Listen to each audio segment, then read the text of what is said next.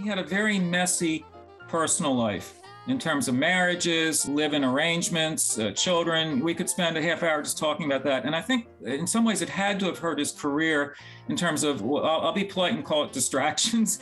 It's just like, how can you have a successful ongoing film career? And the more I read about the personal life, what a mess to adopt that word you were using for a film. I think it may partly explain again why things taper off and indeed kind of fall off. He keeps working. He does Alice with Woody Allen. He does Until the End of the World, Wim Wenders. He's taking on ambitious roles. But by the end of the 80s, early 90s, he segues and very quickly from lead roles to supporting roles. Hello, and welcome to At the Movies with Mike and Marie, a show where two film professors talk about movies. I'm Marie Westhaver. And I'm Mike Giuliano. And today we're going to talk about the recently passed William Hurt. And, he has an interesting backstory where he grew up in a home where his dad was, working for the State Department. So he lived in all kinds of interesting countries and had, I think, kind of a wonderful childhood in that he experienced things that I think he probably drew on as an actor later.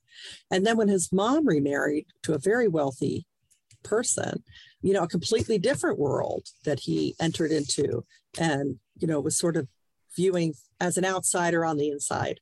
I think these early things that shaped him really dovetailed into the kinds of acting jobs that he took on. But Mike, where do you want to start with William Hurt? Well, on a personal note, when he passed away from cancer at the age of 71, I was really saddened by that because this is an actor that I'd followed throughout his career and had some close encounters with, never quite met him or talked with him. But I remember once when he was filming The Accidental Tourist in Baltimore, because it's based on an Ann Tyler novel. She's a longtime Baltimore resident. He was here shooting it, and I was in Mount Vernon Place watching them shoot a scene. And it involved basically just William Hurt. And in the scene, it's such a basic setup. He was walking up the white marble steps, of a brownstone of a townhouse. And, Lawrence Kasdan's the director, and like take after take. And whenever people will say to me, isn't it glamorous to make movies? I'll say, well, when you're on a film set, it's not always quite so glamorous. There's a mechanical process that can be kind of, tedious, frankly. And I watched him for quite a while, and they just did take after take. And not that there was anything wrong, but you're always thinking, particularly when you're shooting on location like that, you need to make sure, well, what's the blocking? Where's the actor? Light levels, sound, if you're recording live sound, if a fire engine goes by or something, okay, another take. And just all the calibrations of working on location like that. And I remember just watching him thinking, this is like, this is in the 80s, which is his golden decade, as we'll talk about presently. And I thought, this is really a very fine actor. And I just enjoyed watching him for a bit. But after about 4 or 5 takes of going up the steps, I thought, okay, I've watched him go up the steps. The other near encounter was I actually did at the Telluride Film Festival once meet his first wife, the actor, Mary Beth Hurt. And so I had, sort of like that, what I call circling an actor that I know and respect. So on a personal level, I had those kind of like near encounters, but in terms of being a moviegoer with constant encounters, I really thought, particularly in that decade of the 80s, he did such good work. And we can talk more about what happened to the career, but I like to focus on the positive here. That was a great decade for him. Leading up to that decade, and doubling back on what Marie said by way of biographical background, yes, his family traveled so much because of his dad's job. I mean, he's born in Washington, D.C., but he spent so much time in other countries that all that informs just his awareness of things, right? How could it not to have that kind of background? And the fact that his stepfather was Henry Luce III, the fact that, that's the same Luce, his father had been editor-in-chief of Time magazine and so on. So really somebody moving in the top echelon, whether you want to talk about diplomatic circles or journalistic circles, whatever. So he's moving in great company that way. The thing that we'll talk about, and in a sense, ironically not talk about, is the fact that in terms of William Hurt's upbringing, kind of privileged in that way, right? And there always was that quality to him, I think, that this was somebody who was somebody, or from a family of somebodies that way. In terms of his education, he began at Tufts by way of college. It was actually, though, at Juilliard in the drama division that he really got his real training as an actor, of course. And what we're not going to talk about, just because the nature of our show is, he has a really solid background as a theater actor, before he was in the movies for quite a few years. And then even as he was a movie star, he would still do stage work and sometimes get a lot of recognition. The prominent American playwright David Reid, his play Hurly Burly, when William Hurt was in that, he had a Tony Award nomination, so he's gotten that kind of recognition as well. But let me hand it back to Marie at this point, because what we want to do, I think, is when he does enter the movies, we're going to start in 1980. And my goodness, I mean, I'm trying to think of ways to say this where I'm not just gushing, but my goodness, I'll let it go at that. My goodness, from like 1980 for the next decade or so, it's one hit after another. I mean, critically and oftentimes commercially, he's doing great films, really fascinating work. So that's why when I was a moviegoer in that decade, I always looked forward to seeing William Hurt, because, again, my goodness, how many quality films he was in then. Marie, pick up on this, because my enthusiasm is bubbling over. Well, you're right. He's been in a lot of great films, and you mentioned The Accidental Tourist, but the person who stands out to me in that movie as the memorable star is Gina Davis. Having read the book and waiting with anticipation for the movie to come out, who's going to play this person, who's going to play that person? That was the inspired casting choice. But I do want to start off there, because this is one of the movies with Lawrence Kasdan, which I think was one of those lucky breaks you get where you start doing some movies with somebody and you click with them and they click with you, and then you make a bunch of movies together. So, I mean, they made Body Heat, which I know you want to talk about, Mike, The Big Chill, I Love You to Death. So, and aside from that, I do agree with you. He does have that sort of genteel quality, kind of quietly strong. And I want to get your take on him as a leading man in terms of how his career was shaped by Lawrence Kasdan. Thank you for saying that, because that partnership means a lot. Lawrence Kasdan's name deserves to be better known. He's a really smart writer and director, and for our purposes here, his working relationship with William Hurt benefited both of them. Whatever the chemistry was, it was good chemistry. And they really, really made, and Marie's mentioned some of the films they did together, but it's actually another director that we have to go back to in terms of what started that run. Actors sometimes have great runs. This is one of the great runs, I think, in contemporary American film. And that would be Ken Russell, of all people. It's sort of an improbable choice for our present discussion. But Altered States in 1980, that was the Ken Russell film in which William Hurt and Paddy Chayefsky wrote the script. So, it's a 1-2 punch there. But he plays a psychotherapist in that film who's studying schizophrenia. And so William Hurt is very good in that role. And it's actually, you know what? People would have known him, some people, for the stage work prior to that. But, frankly, most American viewers would know him for a box office hit like that and everything that came after it. So in that same year, in 1980, Altered States is what sort of puts him on the map. Let's just put it that way. And then the next year, 1981, he does Eyewitness. So again, another, prominent role for him.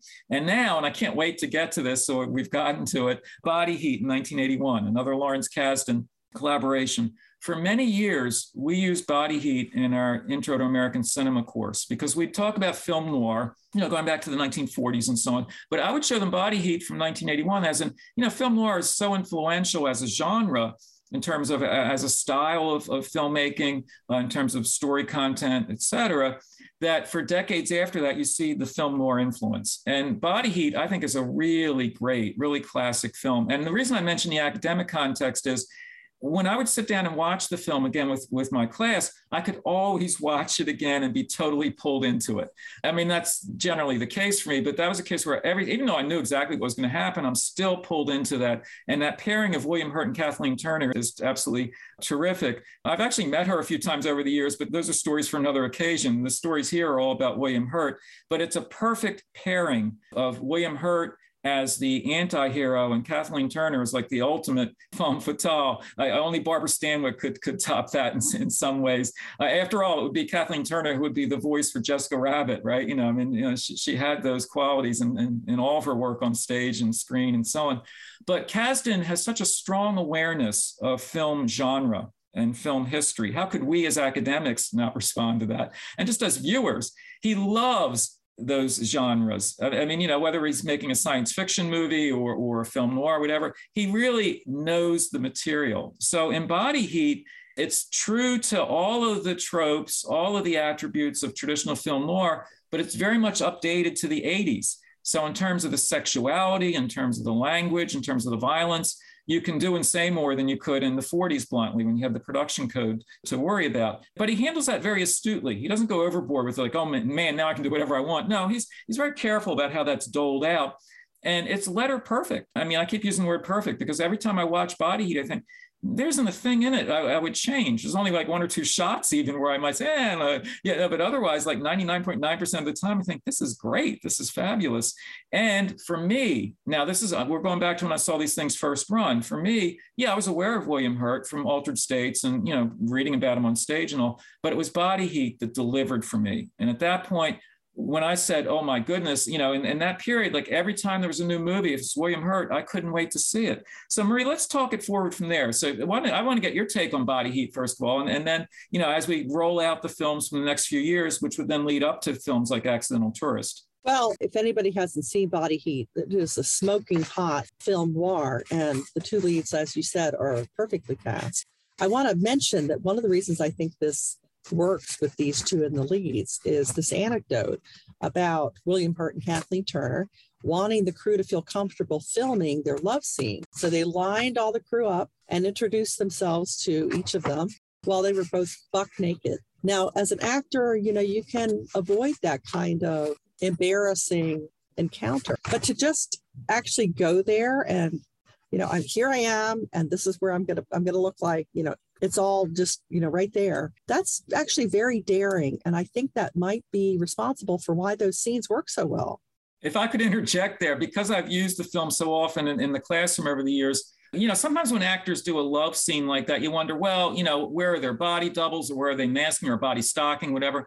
But in Body Heat, because of the more liberal climate in filmmaking, there's no doubt that these are they're not just nude, they're naked, if I can make that distinction, two naked actors. And boy, this looks pretty real to me. And the reason I wanted to interject that was I know from classroom experience, I'm always listening and sort of paying attention to my audience response, my students, right? How they're responding.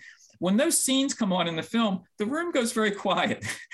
People are very attentive there. And I'm jesting about it, but for me, it's one of the strengths of the film is that there's so much conviction in that film in terms of, this tempestuous love relationship and then the murder scheme that comes out of it and so on. It's really compelling at that kind of visceral level. It's really, it definitely earned the R rating, but it's not just like shocking for the sake of shock. It's all in the service of film noir, of that story and so on.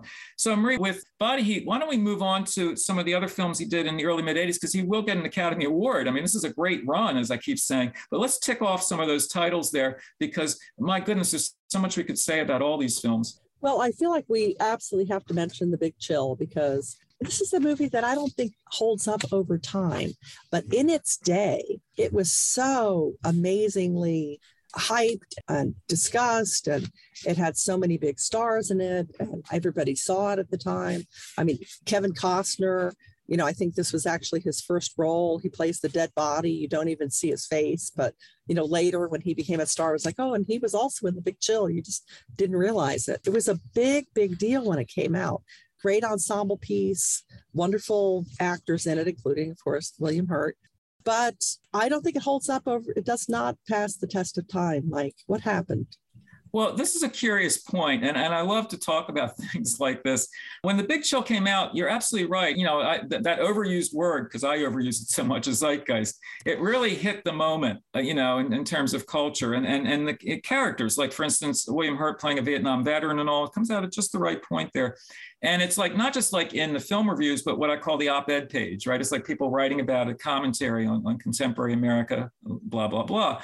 And it worked really well when it came out. I don't think it holds up. And the reason why I find it a really curious film to talk about is sometimes there are films that like hit the moment that way, and they're somehow also like eternal. Who can explain, that magic, right? Where it's like perfect for the moment it comes out, and somehow it holds up really well. And we'd have to look at specific films to make that less than a vague characterization. But this is a case here, speaking of specific films, where it really spoke to that moment. But, that's where it's a curious and kind of unstable situation, and that it can speak to the moment. And then, years and decades later seem dated, seem like it's a period piece somehow. Marie, let me probe your further thoughts on this, because I always find that something curious to talk about. Is, and why was it like so much on our agenda then that it's something we all wanted to talk about, and now we have to somehow make allowances to say, oh, well, that was the 80s, or the ways in which, well, that's how they wore their clothes and their hair, and all the ways in which we kind of just not quite dismiss it, but put it in a little box, a convenient box. Well, that was very much a movie from 1983, from the early 80s, and so. What do you think about this? Because I agree with you completely. The Big Chill doesn't particularly hold up. But I think it led to other things because it was so successful that it led to things like St. Elmo's Fire, where you also have an ensemble, but it's slightly younger Rat Pack kind, or Brat Pack, I think they started calling them, kinds of stories, which kind of came off of the whole John Hughes era of movies where he kept using the same characters and then they sort of made it larger to include more characters around the main characters. And I think that also came out of, watching something like 30 something on TV, and then Friends that would come after that, where it's, it's about following a group of people in their adventures. But somehow when you follow it back to the original, it's funny that the original does not hold up as the gold standard, but as a jumping off point. You make a great observation with that ironically, that original somehow just doesn't quite hold up, but to its credit that it spawned so many, not just movies, but TV shows. And maybe you've identified the key thing here, namely the kind of ensemble that is really ideal for its audience in that given moment. And think like with TV shows where, you have that ensemble cast and, oh, that's like my sister. Oh, I knew a guy like that in the office, whatever, that kind of a response. Or I wore shoes like that, or my apartment had that sort of sofa in it. And I don't want to make it seem superficial or trivial, but a lot of the success of something like that is that kind of immediate recognition of characters, of setting, of whatever the obsessions were of that particular age. And in retrospect, sometimes I find it becomes what I call footnoted cinema or TV shows, that over time you find yourself having to explain something. Oh, well, he was the president of the United States in that year. Or, and Marie and I both know this from classroom experience, things that we would take for granted because we saw these movies first run and we know the references. For younger audiences or newer audiences, it's almost like you need to have that explanatory text as to what some of that signified. Now, let me get your thoughts on this, because it's kind of a curious thing where being dated isn't necessarily an entirely negative thing. It becomes part of our history at that point, but it might not hold up quite as well creatively. It's more a matter of how it spoke to the moment. That and the way they divvy things up so you get interesting characters. Like there's the friend who's super successful, but it's not really happy with where they are in life. And, there's the mom who is, questioning whether she gave up too much by having children. And then, of course, her friend who can't get pregnant. I mean, you see these sorts of lanes open up in lots of other situations because they're common things people go through. Well, maybe not being a movie star, what do I do with all this money? And I don't know what to do with my career. That is not most people, but it's something people are interested in seeing. And I think there's a little bit of schadenfreude there, where you get to see that somebody who might have what you would think would be a desirable life it's not all it's cracked up to be. Yeah, I think you're right that, when we relate to characters, it's sometimes in what I call a sort of enjoyably negative way. If you don't like the character for whatever reason, then the character comes to a bad end, the pleasure one might take in that. It may not speak well to our character, speaking of characters, but there's something to that. And I think, Marie, absolutely, you nailed it on the head there. With a large ensemble like that, you as an audience essentially are sort of playing favorites, right? I mean, we all do this. Like, oh, I love her character, but her boyfriend, I'm glad he got fired or something. But that's the point at which, when it works, whether in the original iteration or in retrospect as we watch it again, you are in some ways immersing yourself in the soap opera. You're pulling yourself into the world of those characters. And so even though The Big Chill may not hold up in terms of the topicality of it as a template, as really a launching pad for so many movies and TV shows since then, it's still a really influential film that way. And if you talk about the most important film, like when I taught a course on Hollywood in the 1980s, I didn't use The Big Chill, but it was in my mind. I thought you could use it there because sometimes I'll use a film that may not be a great film, but that speaks to a moment. And that's a film that truly spoke to a moment. Now, something I want to get your thoughts on, Mike, is I was reading up about William Hurt. As soon as I knew that he passed, I knew you and I were going to do a show about it. And I went back and watched some of his movies that I hadn't seen.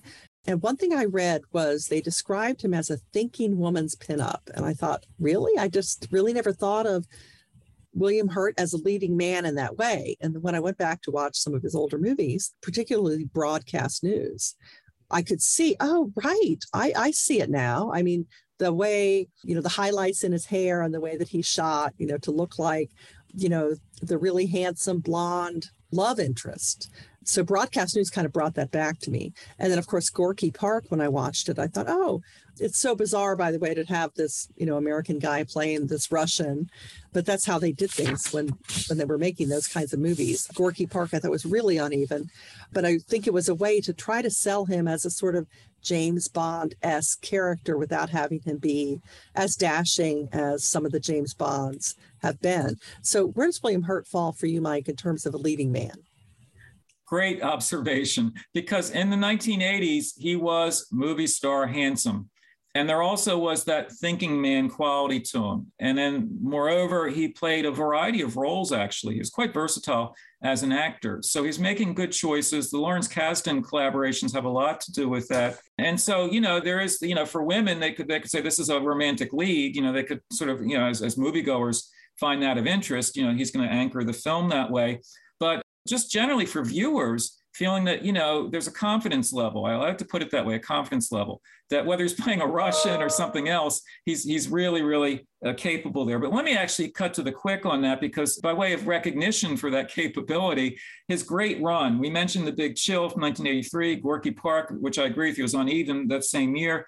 But now he really, really hits gold. When he does Kiss of the Spider Woman in 1985, he will win the Academy Award for Best Actor there. And there he's playing it's a Hector Babenco film. He's playing a gay prisoner. So he's playing against, in some ways, the very things I've just been saying, as in, he's a romantic lead, but the romance takes a kind of pivot here, if you will. But as an actor, William Hurt was not afraid to take on roles like that might be risky for other actors. I'm thinking in a very conventional kind of stereotypical way. If you're a romantic lead and you've just been romancing Kathleen Turner, et cetera, now to flip things like that. He does that very convincingly in Kiss of the Spider Woman. He wins the Academy Award. Moreover, he is nominated for the Academy Award for Best Actor for his next two roles after that. So he wins it for Kiss of the Spider Woman in 85. The very next year, 1986, in Children of Lesser God, a film we'll want to talk about, he's nominated again as Best Actor.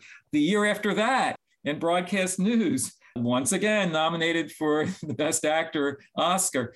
Not that that's unprecedented, but it's nearly so. When you think about it, not only just to win an Academy Award, but for each of the 2 years after that to be nominated again in that same top category, very few actors have had a run like that. And that's why I have such fond memories of that golden age for him in the 1980s as a leading man. But again, quickly adding to that, a leading man in some very different roles. He doesn't just play William Hurt, if you will. It's William Hurt as a thinking man, as an actor, taking on really disparate roles. Yeah, I think you've really hit on what made him a good actor in that run. What he was recognized for were very, very different roles, actor roles, not just burnishing the image of William Hurt so that he could continue to be the leading man in everything they wanted to cast him in.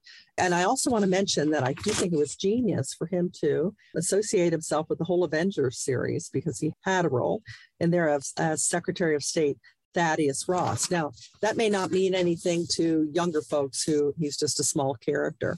But for people like you and I who have seen him in a lot of different movies, you go to see Avengers and you see him show up in that, and he gives it a gravitas because he's a established actor with a lot of talent. So it's not a joke or campy. It works as a small role that you want to do later in your career. Unlike, I just want to make sure I mention, The King's Daughter, which was his last film, which I watched yesterday on Amazon. And oh my God, what a terrible movie. And it shouldn't be a terrible movie because it also has Pierce Brosnan in it, who I love. But it's a mess of a movie that's supposed to be about Louis XIV, his unbeknownst to us until now, illegitimate daughter, and a mermaid that has been stolen from the deep to give him eternal life. It's just such an absolute mess of a movie. William Hurt plays, the priest in this. Please don't watch this. Please do not think of this man's career in terms of this last role, because wow, what a mess that was. We are actually now in our last 5 minutes. So unless you want to bring up another one of his movies, Mike, should we address the scandal? Well, I do want to address that in a twofold way. One is he had a very messy personal life in terms of marriages, live-in arrangements, children. We could spend a half hour just talking about that. And I think in some ways it had to have hurt his career in terms of, well, I'll be polite and call it distractions. It's just like, how can you have a successful ongoing film career? And the more I read about the personal life, what a mess to adopt that word you were using for a film. I think it may partly explain again why things taper off and indeed kind of fall off. He keeps working. He does Alice with Woody Allen. He does Until the End of the World, Wim Wenders. He's taking on ambitious roles. But by the end of the 80s, early 90s, he segues and very quickly from lead roles to supporting roles. This is a matter of armchair psychoanalysis, what happens here. He's not that old biographically, right? But he's not getting the lead roles. He's doing supporting roles in all kinds of movies. It's an extensive list. He does keep working both in film and television, but not all that much that's notable. And as Marie mentioned, towards the end of the career, some things that are not notable at all. Marie, what do you think happened here? Because for me, it's actually rather sad to think about this, that this major film star of the 80s, this leading actor, by 1990 into the 90s, and then really the last 20 or so years of his career, he keeps working, but he's like in an Avengers movie. For me, it's kind of melancholic that in the midst of all that frenzied activity, all those special effects and all these actors, there's William Hurt 10 minutes. It's just like, well, he's working, but gosh, this guy's done such good work in the past, and now he's just popping up as a supporting player. What do you think? I think it's a cautionary tale that gives us a way to talk about how things go down in Hollywood in our classroom. The thing I like to liken this to is the Weinstein brothers and Harvey Weinstein. It used to be when I would show a movie and that logo would come up, the Weinstein Corporation, I would say to my students, you hoped that the Weinstein brothers would pick up your movie and Miramax would support it because you would have this juggernaut of advertising and your movie would probably be successful. But now when I show a movie with that and it comes up, then I have to say, well, back in the day, it would have been great for this to happen to you because it would have meant all these things for your success of your movie. But of course, now, we have to acknowledge that it has this kind of dark cloud over it. I'm always fascinated by when people's names, fit what they end up doing. And the fact that his name, William Hurt, actually is a full sentence that is actually bolstered by these claims people have come out, saying that he was, violent or abusive. It's a sad footnote to an actor's career, but it doesn't negate all the things that he did. That's perfectly expressed, because when I go back and watch his best films in the 1980s, they are still his best films. That still works. And it just makes for a more complicated discussion because, there's that personal life, which was really shocking in some ways. I mean, at least the things he's accused of having done and so on. You have to always have that in your mind, and yet also always have in your mind that this was a really good actor, at least back in the day. And I suppose it is a sort of cautionary tale there. Was his destiny in the name itself? I mean, it's terribly glib for me to say that, but I thought the same thing that you mentioned, right? That there's something there that he almost, Marie, do you think to some extent he almost like what I call like self-sabotage, that within him somehow, you can't just blame a producer for this or that, but within himself, what do you think, Marie? It's a very difficult subject to talk about. There's something within him that seemed kind of self-destructive. There's also that element of wondering why this comes out after he is gone and cannot say anything about it. So, we will never know. That's one of those things. I mean, I want to respect anybody who comes forward with stories like that. But at the same time, I don't know, the work somehow is what it is. And the person who did it is something else because, aren't we all imperfect? Maybe not that bad, though. Yeah, you're absolutely right. It's part of the difficulty of the discussion is to what extent can we differentiate and separate this, the personal life and the professional accomplishments. Gosh, we could spend, hours talking about that. So at the moment, we just have to say it's just something that we always think about as we talk about a film career. One of these days when he passes, we will have to do like a 2-hour episode of Woody Allen. But that does bring us to the end of this episode. Don't forget to check out our other podcasts at dragondigitalradio.podbean.com and also under Dragon Digital Radio on Spotify and Pandora. And we'll see you next time at the movies. See you then. Connect with us. We are Dragon Digital Radio.